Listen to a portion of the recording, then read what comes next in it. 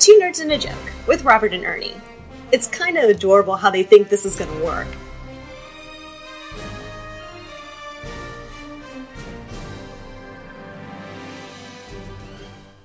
Thank you, disembodied hot girl voice. It's Two Nerds and a Joke with Robert and Ernie. Yay, we're here. Yeah, we're here. So on today's episode, we got a killer interview with one of our friends of the podcast. Yay, our first real interview. Very exciting, I tell you what. A legit interview. This is somebody that's in the comic book world, and he has some serious nerd bona fides that he's gonna, expand your mind on. Yeah, and the funny thing with him is that it's not just an interview that's just fun, which it was, absolutely, but we learned a lot. I know you guys are going to learn a lot. This is a guy, he has his own stuff. He has, what is it, LGS? No, LS. JLS. JLS. JLS. JLS. Almost Justice League, but JLS Comics. Yes, JLS Comics YouTube channel. He does a lot of podcasting. He writes articles for comic books. He is a comic book guru, nerd.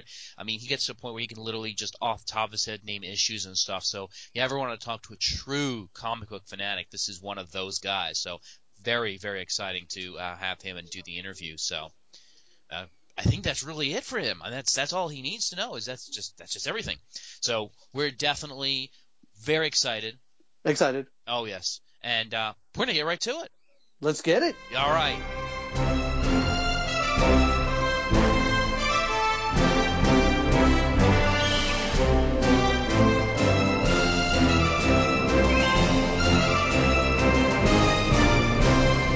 Hey everybody, this is Two Nerds and a Joke with Ernie and Robert, or Robert and Ernie, however it's put in the titles. I can never seem to remember that. Yeah, so to speak. We have a very special episode for you, for all of our listeners. We have an actual interviewee. Yay. An actual legit one. Yes. Yes. Jesse, you basically do a lot of you're basically in the same realm as we are, comic books, entertainment, movies. You're all about that. So tell us about your nerd bona fides, if you don't mind. Okay, well, thank you for having me. First of all, it's a pleasure to be here. Fantastic show, so I'm happy to be here. I appreciate that. So I have actually been collecting I would say since I was about 5 years old. Wow. I actually still remember the first book that I got from an uncle of mine. It was West Coast Avengers Annual #2. It was part of a follow-up to one of the first content. Well, it was the first sort of big event that Marvel did. It was Contest of Champions, and they were, all the superheroes. It was Avengers and West Coast Avengers, and I remember they were playing a baseball game, Mm-hmm. and they were, in full armor or full costume, playing a baseball game, right? I mean, how else would you do it? Yeah. That's right. Yeah, right. Exactly. But then there was Death and the Collector, and they started this big event, and there was these superheroes, and it just sort of captivated me from that young age, and it just, I've been collecting ever since, and now I'm, in my 30s, so you can do the math on that. Yeah, it's a lot of comics. Do you still have all of them though? I've had two collections. I think it was about 1999, 2000, around the time I started, going to college, and, some changes in life happened and what have you. Not those kind of changes, just, I was just going to ask what that geographical changes, I guess. Okay. So I actually had to sell off my old collection, and I hate to say it, I really do, but I kind of fell out of, being a collector and being a nerd for a few years. And then I guess the movies hit. The movies started getting popularity, the Marvel movies with, the Spider-Man movies, and then, Iron Man came out, and it kind of, the scenery and the images, I guess, from the movies just really just drew me back into it. And I really started being curious about, okay, it's been quite a few years now. What's happening in comic books these days? Where are the stories? Where are those characters that I love? What's happening to them now? So I actually started about, say, 2 years ago collecting again. And, it's kind of fun because it gave me an excuse to all those stories that I remember that I was telling you about, especially that one. I finally got that last year and completed the story, by the way. Oh, nice. Good for you. Yeah, right. So after all this time, I had that issue, but I didn't know what happened. Like, how did it end? How did it start? I don't know, but this issue's cool. Yeah, it's a cool ending issue, but let's get the rest of the story, right? Exactly. I have no idea what's going on, but I like it. There you go. No, but yeah, so I finally completed that whole story arc. That's nice. All these years later. But it kind of gave me an excuse to go back and hunt down those old issues and rediscover things that I had forgotten about and just recapture my love for the whole genre. And it's been a crazy ride ever since. I have a large collection. I have many thousands of comic books. I really started because of the movies, just kind of getting into the modern stuff, the year or two old stuff. But lately I've really been getting into the silver and the golden age books. So that's kind of where my collection is going these days. And one of the things that really helped to I guess supplement the hobby, having sort of an outlet to be able to share, because I feel like I've gained a lot of knowledge about the industry and the history of it and just anything kind of relating to it. So I started a YouTube channel, I would say about 6 months ago now. Oh, really? Okay. So I thought it was longer than that, but that's really cool. Yeah. No, it looks like it has the history, when you look at it, you're like, well, this has been around, and then you're like, no, but it looks like it should be. It's very well done. What's the channel for our listeners? What's the channel? It is called JLS Comics. So what is a JLS? Obviously, I'm assuming it's JLS. Yep, that's my initials. Your initials. It almost reminds me of JLA. It's like Justice League, but still yeah. in style. Well, but Jesse's it could be. Yeah, the Jesse League Society. There you Justice go. League. Yeah. Love it. That's great. Anything DC is good with me. Anything DC. There you go. Yeah.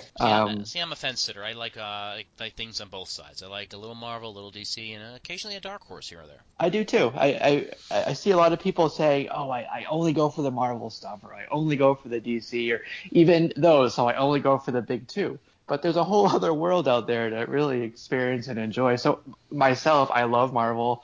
I love DC. Not everything, of course, but there are, books, characters, stories that I love from both. And then there are tons of independent books that are really fantastic. Some of the smaller press publishers and the indie guys that if you haven't, I would really recommend, checking out and exploring. Well, can you give a couple examples for our listeners, like some interesting to you? Like, what would you recommend for somebody, like, pulling away from the big two, the DC Marvel? Like, what would you recommend for, like, myself? I don't do indie. The last time I did indie, it was TMNT, like, circa 1988. Okay. You know what I mean? Nice. Right. Well, the big two are very heavily superhero oriented. So it kind of depends on, like, if you want to break away from that particularly, that subgenre, let's call it, of this whole genre. Something like Image's Saga, for example, it's like a giant space opera that it's really fantastic story. I would recommend as a starting point Saga, and I would get it because the first few issues are fairly expensive now because everybody loves it. Exactly. Look for the trade paperbacks. I think volume 1 is $9.99, and then it goes up to $14.99, excuse me, for the subsequent volumes. But if you want something to try out, kind of dip your toe in the water for indies, check out Saga. Nice. And I've seen a few indies. I used to do a lot of Image. What kind of happened with that, though? Because Image was really big for a while. I mean, with a lot of stuff they were doing, and then they just kind of faded, and now they're kind of out there still. But what do you feel has been the reason for that, kind of making it kind of going up and down in its popularity? Image of the 90s and Image of today they're incomparable. Really? I mean, like, you look at them and you just can't tell it's the same company. Wow. When Image started with Liefeld and Todd McFarlane, Mark Silvestri, all those guys back in, I think it was early 90s in any case. Yep. It was the extreme era, right? Everything was extreme and everything had, like, super violence and the TNA for the female characters in their bikinis was, just It was crazy.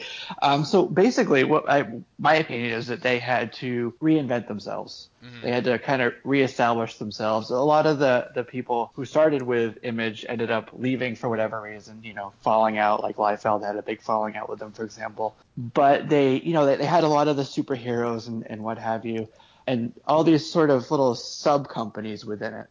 Some of them went with Jim Lee to DC, and then the rest of them kind of remained as their own. And to be viable, they had to sort of say, this is what we have. This is how we're different than Marvel and DC to sort of remain viable. Right. You have to do that, right? Differentiation, especially when there's big two out there, is a slightly smaller. So you have to definitely do that. Right. And, it's really worked for them, I have to say. They are doing so well, we almost can't call them an indie anymore. We almost have to start saying the big three. They're doing really, really well and churning out some really fantastic content. So when we talk about indie, and like it was in one of our. Sorry, I'm stumbling over my words here. That's okay. Yeah, I'm just in awe that we have an actual guest. I'm not talking to Robert. He's not sure how to handle himself. I'm not sure. I'm over here. I'm shooting. I'm taking shots. I'm drinking. Thank you, Ernie. We all needed to know that you're doing that. Yes. A couple shots of Smirnoff to loosen things up. There you go. I'm surrounded by cats, so we all have our thing. Yeah, there you go. Yeah. So Jesse, question for you: when you say indie, like, there's a fine line that some of these publications walk. Like, when does an indie publication become like mainstream, and when do they stay indie, in your opinion? That's a tough question. I'm not sure. There are so many out there that kind of do their own publishing. I guess if you're not DC or Marvel, then you're indie, just kind of by default. Right? I mean, that's really what it comes down to. I honestly, from my knowledge of it, I don't think that there's any clearly defined sort of like dividing line between you're an indie or you're not. Yeah. Other than you're not Marvel, you're not DC. Right, and that's kind of a hard thing to overcome. I think what you're talking about when you're talking about Image before, it's. Right. Out there, it's that big move of how publicly known are you? How publicly known are your characters? Because at the end of the day, no matter what you publish in comics and how many readers you have, how recognizable are your characters? They kind of drive you.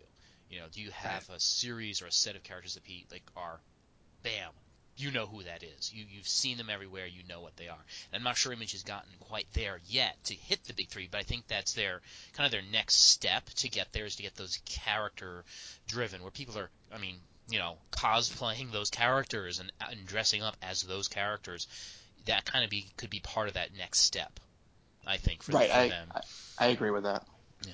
So my second part to that question would be, like, if you were to pick, like, from the indie, like, outside the big names, what would you say would be like an excellent thing to put like into mainstream media, like a movie or a Netflix series or something along those lines?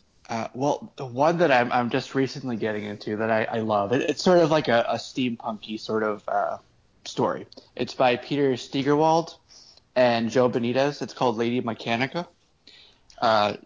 Benitez Productions is the name of the company, and it's this lady who's sort of mechanized, and she hunts these monsters, and it's set in like the 1800s, and they have a lot of steampunk aspects to it, clockworks and modern technology, but sort of driven by steamworks and clockwork and what have you. It's a fantastic story. The art is really amazing. Some of the detail in it, just like you can't find that in any of the others. So I absolutely love that. And I think it would translate very, very well to film.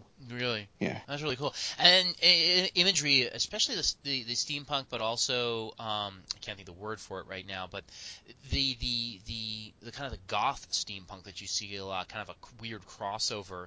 And I'm trying to. You said it's called Woman of Mechanica or Girl? Lady Mechanica. Lady Mechanica. With a K. All right, Yeah. I'm looking at up the right. end. I'm looking up it right now so I can get an idea of what it looks like, and I suggest our listeners do as well. Right. Because I'm looking at it now. This is actually really nice. It's dark. It definitely looks like dark imagery, very goth, but that definitely looks really cool.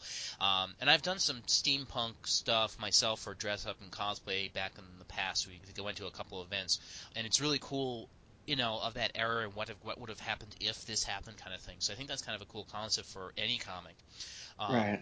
But I wanted to get to the really big question that I have that bothers me as I have all the electronic devices, and one of the things I have apps for and have seen in the past and gotten here and there is the digital comics. Marvel, DC obviously have apps that you can literally just download your comics right to your device and watch them, if you will. In some sense, it's kind of a watch mechanic. But in your mind, is there going to always be a place for real comics? Does the digital media of these electronic comics really have a place in the market, or do you think it's just kind of a fad that may disappear? I think it's not going to disappear. I think that it's definitely an inevitability of where we are, technology-wise in our society. And I think it's frankly a good idea to have that other venue or that other outlet and another entry point, I guess, for some new people, new collectors and, people who want to try something out. They're typically, 99 cents for a digital book. So it's less of a commitment, I guess, to, you can just go on your device and download something for 99 cents and check it out versus, driving to the store. It's $4 book, whatever else you want to get. So in that aspect, I like it. However, I don't think it's going to take over for paper. Right. I think that, people have been saying that, the paper industry is dead. Newspapers are dead since, the 70s, right? Oh, yeah. But they're still putting out newspapers. There is a certain aspect to that, having that physical copy in your hands that you can't replace. One thing that I thought was interesting is, it's there, but they don't really heavily market it. There's a DC app, there's a Marvel app, there's Marvel Unlimited, Comixology, for example. But you don't see them in places where you would think that, because I was saying how I think it's best for like a new entrant into it. Right. So to have, say, a part of the preview for, you go see Civil War or you go see the new Batman v Superman movie. Why isn't there a little ad or a little clip for if you like this, go download this off of Comixology, for example? Right. And I love that's actually one of the first ones I tried was a Comixology because it had a lot of cool stuff on it, still does. Right. But yeah, you don't see because that's the funny thing, and I'm learning that now as we're just starting this podcast is there's a huge difference between being online and then how you advertise offline. In the real world, you have to do advertising somewhere for your stuff. You can do it all solely digitally, but there's a difference between meeting people face to face, talking it, doing it, being one with the populace, and really getting the advertisement out there. And you're right, a lot of the digital comic book apps and things like that are not doing any promotion. It's just you happen to stumble upon them or you search up, I'd like to take this on the road with me, and you're like, oh, there's an app, and let's go with that. It's kind of more of a fall upon it than it is an actual, go out and find this, and, you see advertising for it everywhere. The only crossover I've seen, I don't know if you've seen this a lot because you're collecting actively as you are, but sometimes you can download a digital copy of a comic if you buy it in the store. They say, here's how to download a digital copy. I have seen that. But Right. I've gotten that in some of the blind boxes. They have the, Loot Crate, things like that where you can get monthly. Right. They'll have like a little, promo thing in there. But the other thing you can do sometimes, especially, I guess it's just with Marvel, is they have like a little sticker inside of it. It's like, if you like this book, you can get your digital copy. But in that case, you already have the book. It's not something you kind of found separately, right? Right. Because you already have it in your hands. Yeah, it's kind of like what they do with the movies too. It's like, here you have the physical movie, now you can download it digitally to your iPhone, which I did for Star Wars. I have it on my iPad and I watch it all the time on my iPad. So that's really cool. That's really fun. So it definitely is optional. But again, is it something you're going to go out and do a lot of? Probably not as much. Right. So it seems like, based on what we're talking about, it's more like a supplement to collecting. It's something you can do extra, or you can extend it to trips, or you can extend it to your lunch break, you want to watch a scene. So I don't think it's going to replace anything, but I think it's doing an okay job of supplementing. Yeah, yeah. I've been listening. I've been listening to this, and I'm very intrigued on this. When it comes to collecting, when you see like out there, I don't know if you have any contemporaries that you run in circles with, like in your own circles. What do you see like the big thing now? Like, is it so much that people are gravitating more toward the movies, or more people going toward the comic book series, or they're just like nerds like myself and Robert who are just like, you know what, you have our money. Just give us something. As long as you treat it serious, we'll be good with it. What's your take on that? I think that a lot of people are chasing with their collections their first appearances and key issues. So like the movie will come out and three characters are in it. Somebody like the Deadpool movie, they had Ajax and they had Negasonic Teenage Warhead. Those two books, the value on those just skyrocketed. Everybody ran out and they wanted to get those, But before that, who the hell were they? Nobody knew. But because the movie, that was exactly my point. Like Robert didn't know. Robert's like going to this with his girlfriend, saying, "Oh, this is like a date movie," and I'm like, "No, it's not a date movie." It is a love story. I will fight that. But yeah, because I didn't know who Ajax was off the top of my head. I was a Deadpool fan for ages, but I don't remember seeing Ajax like as a big villain. And then Supersonic Teenage. I mean, what the heck was she? She had awesome powers. And she appeared really in one book.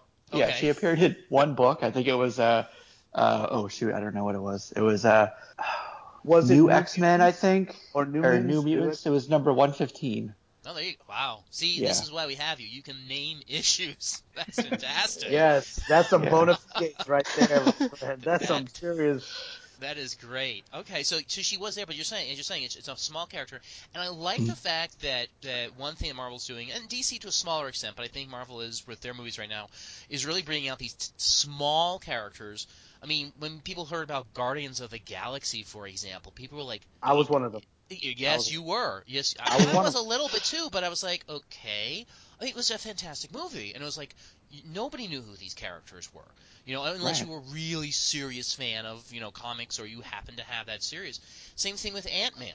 I mean, we know Ant-Man and Wasp Guardians Girl. of the Galaxy was awful. Guardians of the Galaxy was awful. I read a few of them. I was just like man, I just threw it. Yeah, it didn't enthrall. It didn't really enthrall me. Like, and Jesse, just to let you know, like what brought me in from DC, because I'm a DC man.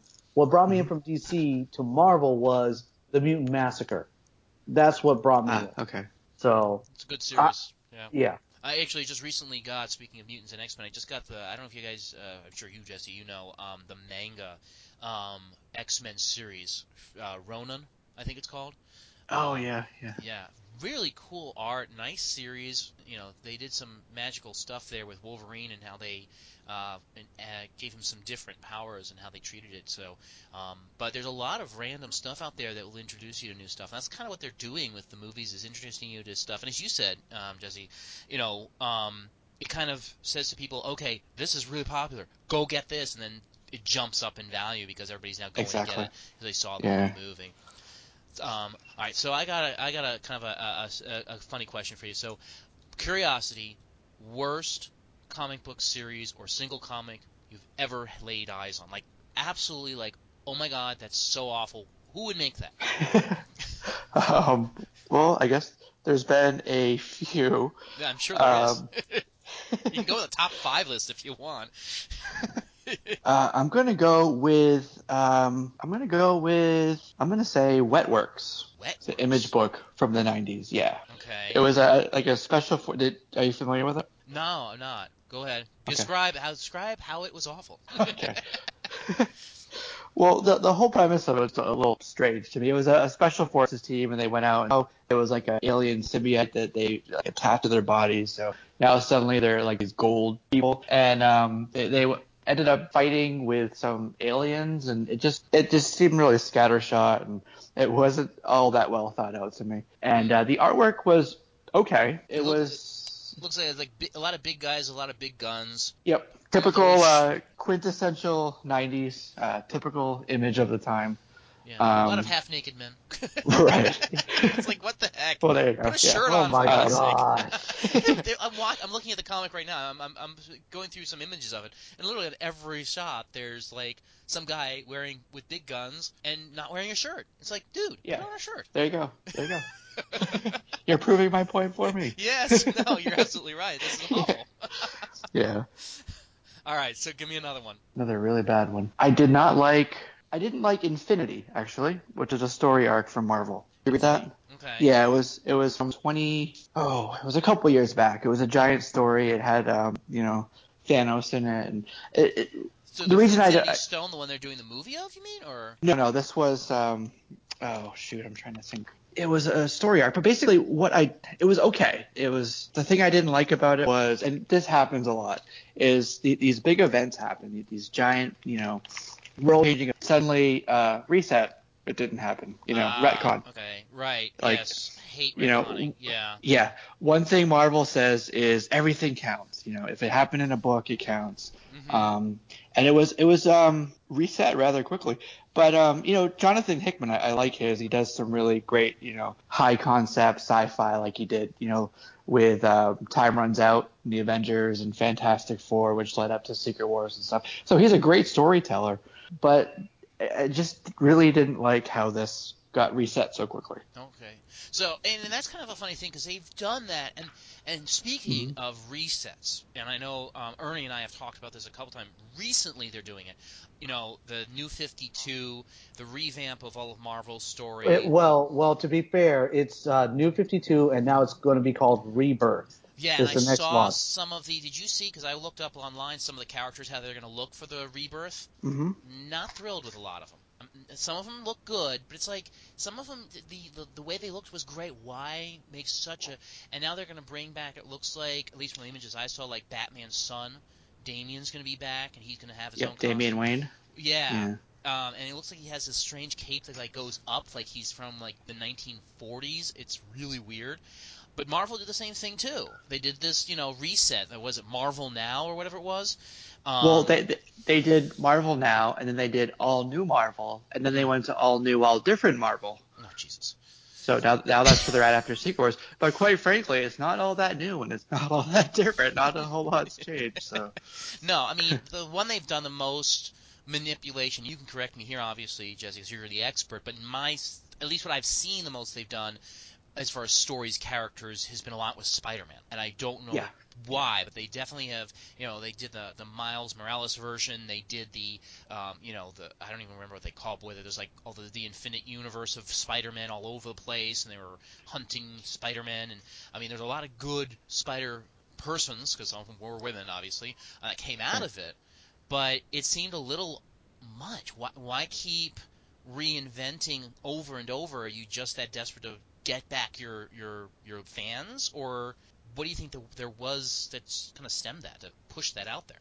I think it is. Well, Dan Slott is the main writer for Spider-Man. Okay. There's other people who do the other stories that kind of branch off of there, but he's been on it for over 10 years now. So he knows the character very well, of course. Sure. But I think he, after a while, it gets to be, okay, I've told this story, I've told that story, 3 other people have told this story. So what can I do differently? How can I bring something new, or what he thinks is new and good to the character, the story arcs, the title. So I think that's what he's doing at this point. After having been so long on the character, he's trying to reach out, and grasp at different things to bring something new and different into it. Like right now, Spider-Man is basically like Tony Stark, right? He owns Parker Industries. It's this giant global corporation. He travels all over the world. Different issues happen. Like there's one that happened in Asia, one in London, I think. So that's not the Parker that I grew up with. No. That's not the street level fighter in New York City. With teacher problems or problems with his aunt. So it's really gotten away from the character that I know and love. My Spider-Man, let's call it. Right. No, the classic, and that's kind of the thing that the movies is trying to bring with the Homecoming and all that, trying to go back to, and it's kind of interesting that they're taking Spider-Man in this adult direction in the comics, but they're trying to take it back to young Spider-Man in the movies. And do you feel that maybe with a lot of the fans of the movies will start looking for those comics that follow that? And do you think that the new comics where he's an older world traveler will suffer? Or do you think it will just grow because it's anything Spider-Man? I think that people are not really I'm not alone when I say that people are really not liking the current run Okay. for Spider-Man, right? Yeah. But I think that the movie with him in it and his untitled, oh no, it's a Homecoming, right? Homecoming, yeah. Which incidentally, Amazing Spider-Man number 252 is also titled Homecoming. It's got an appearance of the black suit in it. And a lot of the characters that they're teasing are going to be in the movie are also happen to be in that story. So like we were saying before about chasing first appearances and key issues, that might be one for you to look at. So. Oh, okay. There you go. Okay. That's our next purchase, Ernie. Let's get on it. My gosh, dude, Jesse is just a world of comic book knowledge, just dropping bombs. He even gave you an issue number. Yes. Like, how bad is that? We'll definitely have to talk because my son actually wants to collect first appearances or appearances of Spider-Man in different costumes. Like he has the green glossy Spider-Man, the metal Iron Spider. Issue. He has. I found the What If. I don't think it's a first edition, but I think it's like a reprint of a reprint of a reprint. But it's the first appearance of a What If Spider-Man had gotten the black costume. Oh, cool. So a couple of ones like that. So I'll talk to you about more about which issues I should be looking for of other alternate world Spider-Mans I should be looking for. So we'll talk about that later. Okay. Absolutely. But yeah, a lot of exciting stuff with that. Now, what in your mind is something that is obviously you have a large history, so we kind of went for the worst. But what in your mind is the best story in comics, or some of the best stories you've seen that you really enjoyed the stories of? I'm going to say I'm going to go with Spider-Man again, and Superior Spider-Man was really fantastic story. Yeah. People didn't like that one at first, though. The one where Doc Ock took over his mind. Yeah. People didn't like it at first, but it got there.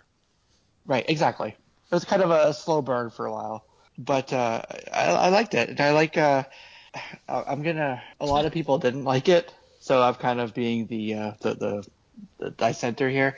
But I liked One More Day, which is a Spider-Man story. So it was a story from a few years back that basically made Peter Parker with Mephisto, who was the Marvel Universe's version of the Devil.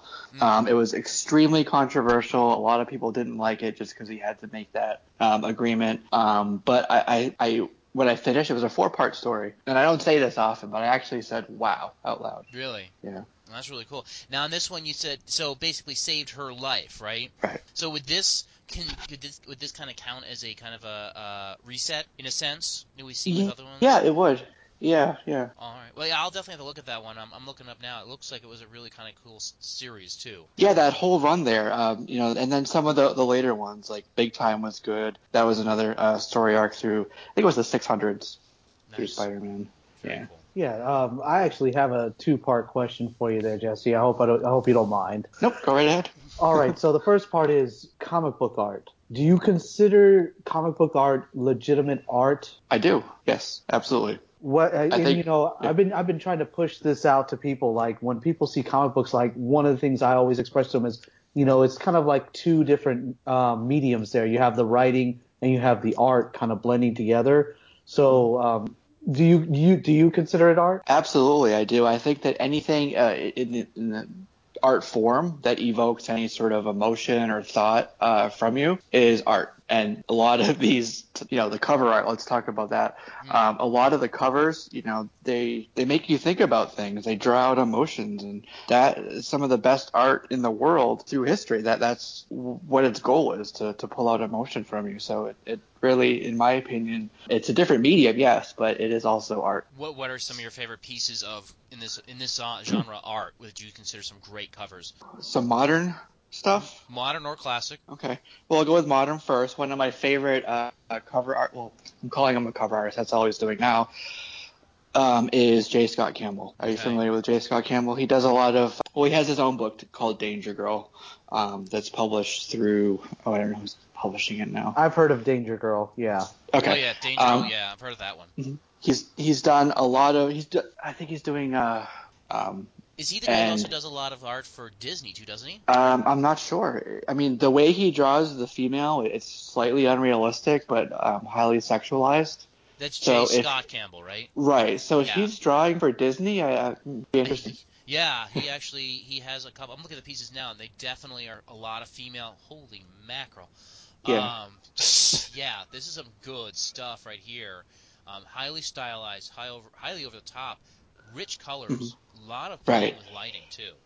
The colors, he usually works with Nia Rufino, Oh, really? female who does a lot. Yeah, colorist. She's really fantastic. And I might be able to get in touch with her for you, by the way. Really? But, Oh, that would be yeah. fantastic. This is some great art. Okay, so definitely, I can definitely see J. Scott definitely being a good. And so he's working Danger Girl, you said, is one of the ones he's working cover art, or that's his own series? That's his own series. He started it, way back in the 90s. He had a title. And they put out minis now and then for it. There was one that recently. Mostly he's doing the variant covers for Marvel. He's got one coming out. And I mentioned Midtown. He does variants for them.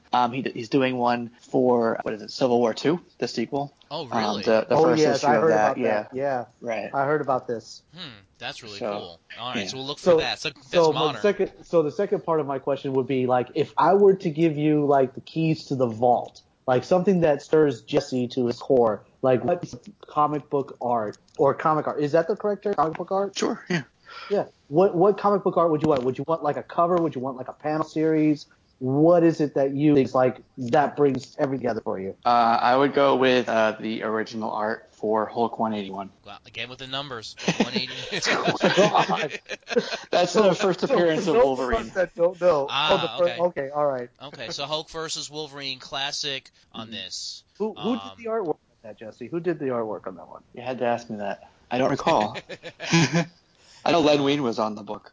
It was the second. It was like the second generation of Marvel. It was past Joe Kirby, right? Yeah. This is guess it'd be considered a Bronze Age. Yeah, it looks like it. Definitely Bronze Age. It also has Wendigo in it too, right? Yes. Yep. Yeah. Yeah, it's interesting. I'm looking at it right now. It's an interesting look facially, I think, for the characters. It's very unusual compared to what we normally see for Wolverine and even Hulk and later's. It's not as soft. It's more of a hard edge appearance to the art. A lot of like pencil scratchings around muscles and things of that nature.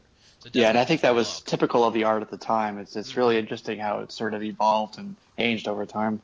Yeah, and I think we were talking about digital, right, earlier? Mm-hmm. So I think one of the influences on the art itself is also digital. A lot of the artists have gone towards digital drawing on the computer, versus inking it out, penciling it out, and then scanning it in, or however that next step is. A lot of them are going right to digital, which I think is interesting too. That is kind of interesting. I mean, see, for me, and I have a couple of hand-drawn pieces from just friends and stuff like that. There's some, I mean, because I used to draw. I never drew very well, but I enjoyed creating characters and superheroes by drawing. And it kind of loses a little something, in my opinion, to do it purely digital. It loses some of that art appeal, that hand-drawn, like, you're actually able to create that with your hands. Where digital, you're still creating with your hands, but it's like, I don't know, it's like using a... It's the pressure. It's like something that you could like in an original, like a panel, like somebody that just did the panel work before it was inked. You could see like different pressure points, different stroke lines, those type of things. And with digital, I don't think you get that. I don't think you get the same feeling. It's very clean and polished. It doesn't have, like you were saying, the pencil strokes and the brush strokes. It's like, okay, that's really cool that somebody sat down and was actually able to make this. It's amazing. Yeah. It's one of my favorite things is when I go to cons and run shows and stuff, to go by the guys and that are drawing like right in front of you and buy something, even if it's like just the artist alley and just going. I have some friends who draw some stuff. It's like I wish I'd stuck with it for myself and was still able to draw like that. Even if it's slightly askew, it's still you're trying to give passion to the character. I think you kind of lose that with the digital a little bit. Right, I agree with that. Definitely. Very cool stuff. Ernie, you got another question? So Jesse, just thinking about now. I know that you've done some writing. I saw a couple of like your articles that you've done, a couple Right. stories. Now, just to let you know, I don't know if you know this. Probably you do. I'm a huge Star Wars fan. Like that's like a deep part of my soul, my being. Have you ever like gotten into something that's like when you wrote something like it just brought you to like emotions like to a deep level? Have you had one of those moments yet? Well, now that you mentioned that, I'm writing articles for a website called comicbooked.com. Doing a lot of like news and breaking news in the industry. It's been a lot of fun. I'm fairly new to doing that. It's another sort of evolution of my hobby and an extension of that. So I haven't had that experience. I love what I've written so far. It's a lot of fun and like just fascinating to me, doing the research and everything. But I would say no, I haven't had that with this yet. But I used to write a lot of my own fiction. I wrote a few, not published, so don't get me Ooh. wrong on that. But it was for my own fun. It was for my own enjoyment. Just writing, Right. novel length, fiction or whatever it was. But building the characters and drawing them through that, I did absolutely have some moments like that writing those stories and just getting like involved in this whole world I was creating and actually being like the way sometimes when a writer will write out a story, they'll do the outline and they'll know what from point A to point B where you want to take the character, right? Mm-hmm. And then some people they write and it's just it evolves. They don't know where exactly it's going. And that's kind of the way I approached it when I was writing. So I was kind of like, there with the reader, not quite sure what was going to happen. And that really drew me into my own work. That's really cool. What kind of stories do you write? Or have you written unpublished or otherwise? Right. So they're basically sort of like Tom Clancy stories, I guess. Oh, okay. That's very Right. cool. So, yeah. That's really cool. Yeah, because the reason why I ask is because I've tried my hand at writing very much unpublished, and I wrote something, I started something, never finished it, which is part of the problem. That's very science fiction fantasy. So I was trying to see, where genres match and who's doing what out there. Have you tried to publish, or have you just decided that this is just for my own personal amusement to get this out of my body and onto a piece of paper or typed up on a computer? Exactly. That's all it was for. It was an outlet for my creativity. Oh, that's great. Okay, very cool. Yeah, I'm hoping to try and get mine at some point published. We'll see if that actually happens. But always curious, fellow writers. So you obviously into the comics. You obviously write. Do you draw at all? Is that something you've tried your hand at? I used to draw a lot. Did you? I had so many, those big art books. The ones with I forget the name of them, but they had the brown cover, the flip books.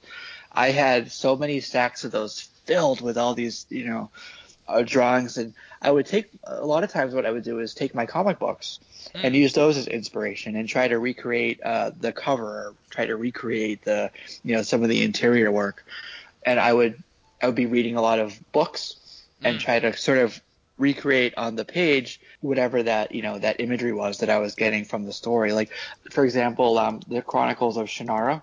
Oh I used to read God. those a lot, right back in the Oh 80s. wow. Yeah. Yes. Yes. Those were my first books that I Yeah. read. And I try to re-find them again because I've lost them through, as you put it, moves and changes in geographical location. And I try to find them again, and now it's like, oh my God, he still wrote more.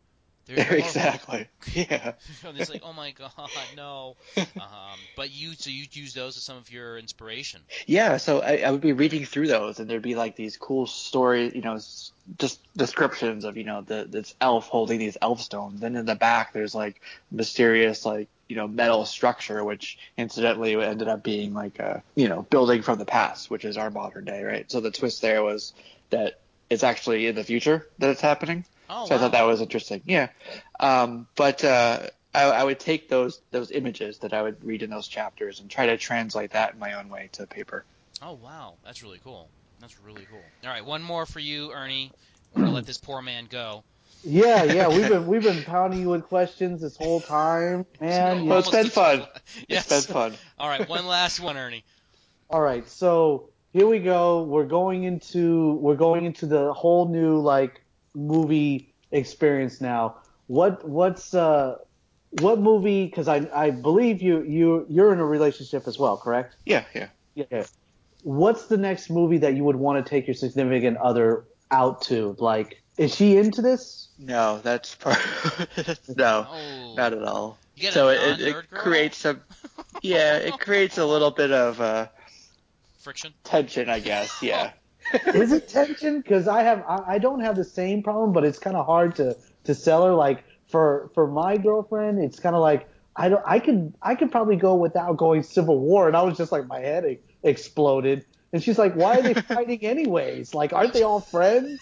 I'm like, so I don't know if you come across those issues as well in like your personal life. Like you know you have to satisfy your nerd part, and you want to be like in a relationship. I mean, is there like, how do you do it? Let me ask you that. Right. So maybe tension wasn't the right word, but it does create those situations where you're like, damn it, I just want to do this. So actually, it's perfect that you asked that, because that is kind of one of the main reasons why I got into making my YouTube channel, and being able to talk through a community there, and show my books and really dive deep into my knowledge, which I can't share with anybody else, it seems like. Well, see, you got to do out with us now. Yeah, exactly. So having that outlet, or having this outlet, really mitigates some of that, I hate to use the word tension again, but I'm just going to, for lack of a better one. Use the word, use it. Yeah. So, there'd be situations where it's like, I want to go to my local comic book shop, and it's like, no, we can't do that. We got to go to Publix today. I'm like, damn it, I really needed to. It's Wednesday. You don't understand. Oh my God. Oh, the new books come out. Come on. Yes. Yeah. We're Wednesday warriors. Yeah. So, having the YouTube channel and now being able to write the articles I am for the website, it really goes a long way towards, hopefully, not having as many of those kind of heated discussions, let's say, in the future. Yeah. Well, and that's the thing. It's funny, too, because I was in that type of relationship at one point where it was I was the nerd and the other person just was not. But now it's almost the opposite, where sometimes she's talking about something, and I'm like, okay, I didn't know that. That's new to me. She's like, I'm going to take your nerd card away. I'm just done with you.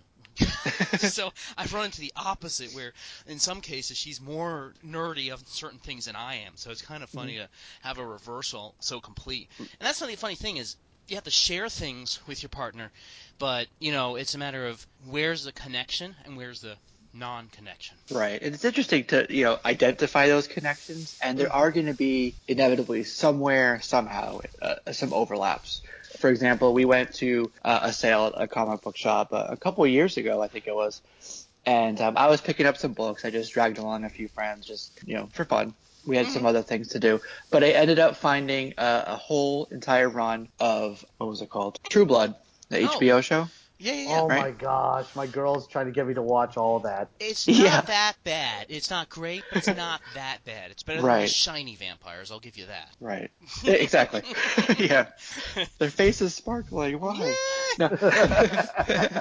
No. But that was the overlap, though, for us, right? Because, a comic book and a story that she loved, and here it is, my passion and, that combining, and it was something that we were able to find that worked there.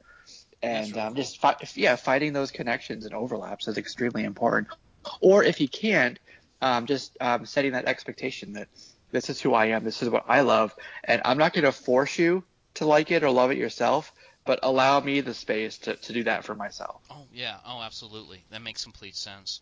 So, Jesse, it has been fantastic talking with you today about all these things. We're definitely going to have you back. There's no question about that. Yes. Are you now officially a friend of the podcast, Jesse? Are you a friend?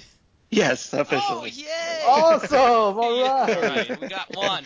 Awesome. Hey, Jesse, plug yourself. Where can people reach out to you at? What's your social? Are you on social media? Put all of it out there for us. I am on Google Plus. Most of where I am is going to be under JLS Comics. Mm-hmm. So my Instagram, my YouTube, Google Plus, of course, because that connects to YouTube. And my Twitter is different. It's at ComicsJLS. And then the website that I'm writing for is called comicbooked.com. And that's under my full name, which is Jesse Stillman. So that's out there in public. I don't mind saying that here too. There you go. But between all those, you should be able to find me fairly easily. Just type in JLS Comics somewhere, and I try to keep them all very well connected. So if you find me at one space, you're going to find a link to one of my other social media platforms as well. So Yes, and I try to do make it like, easy for you. and I do like your Also, Google Plus page. It's really good. My fellow nerds, please reach out to Jesse. Yes. Follow his stuff. I loved your article on May the 4th be with you. That hit Thank me you. hard, bro. I loved it. Keep pumping out more stuff like that, man. Absolutely. You keep it going, man. Absolutely. Thank you. So much, Jesse. Ernie, that's a wrap for us today, everybody. We really appreciate Jesse joining us.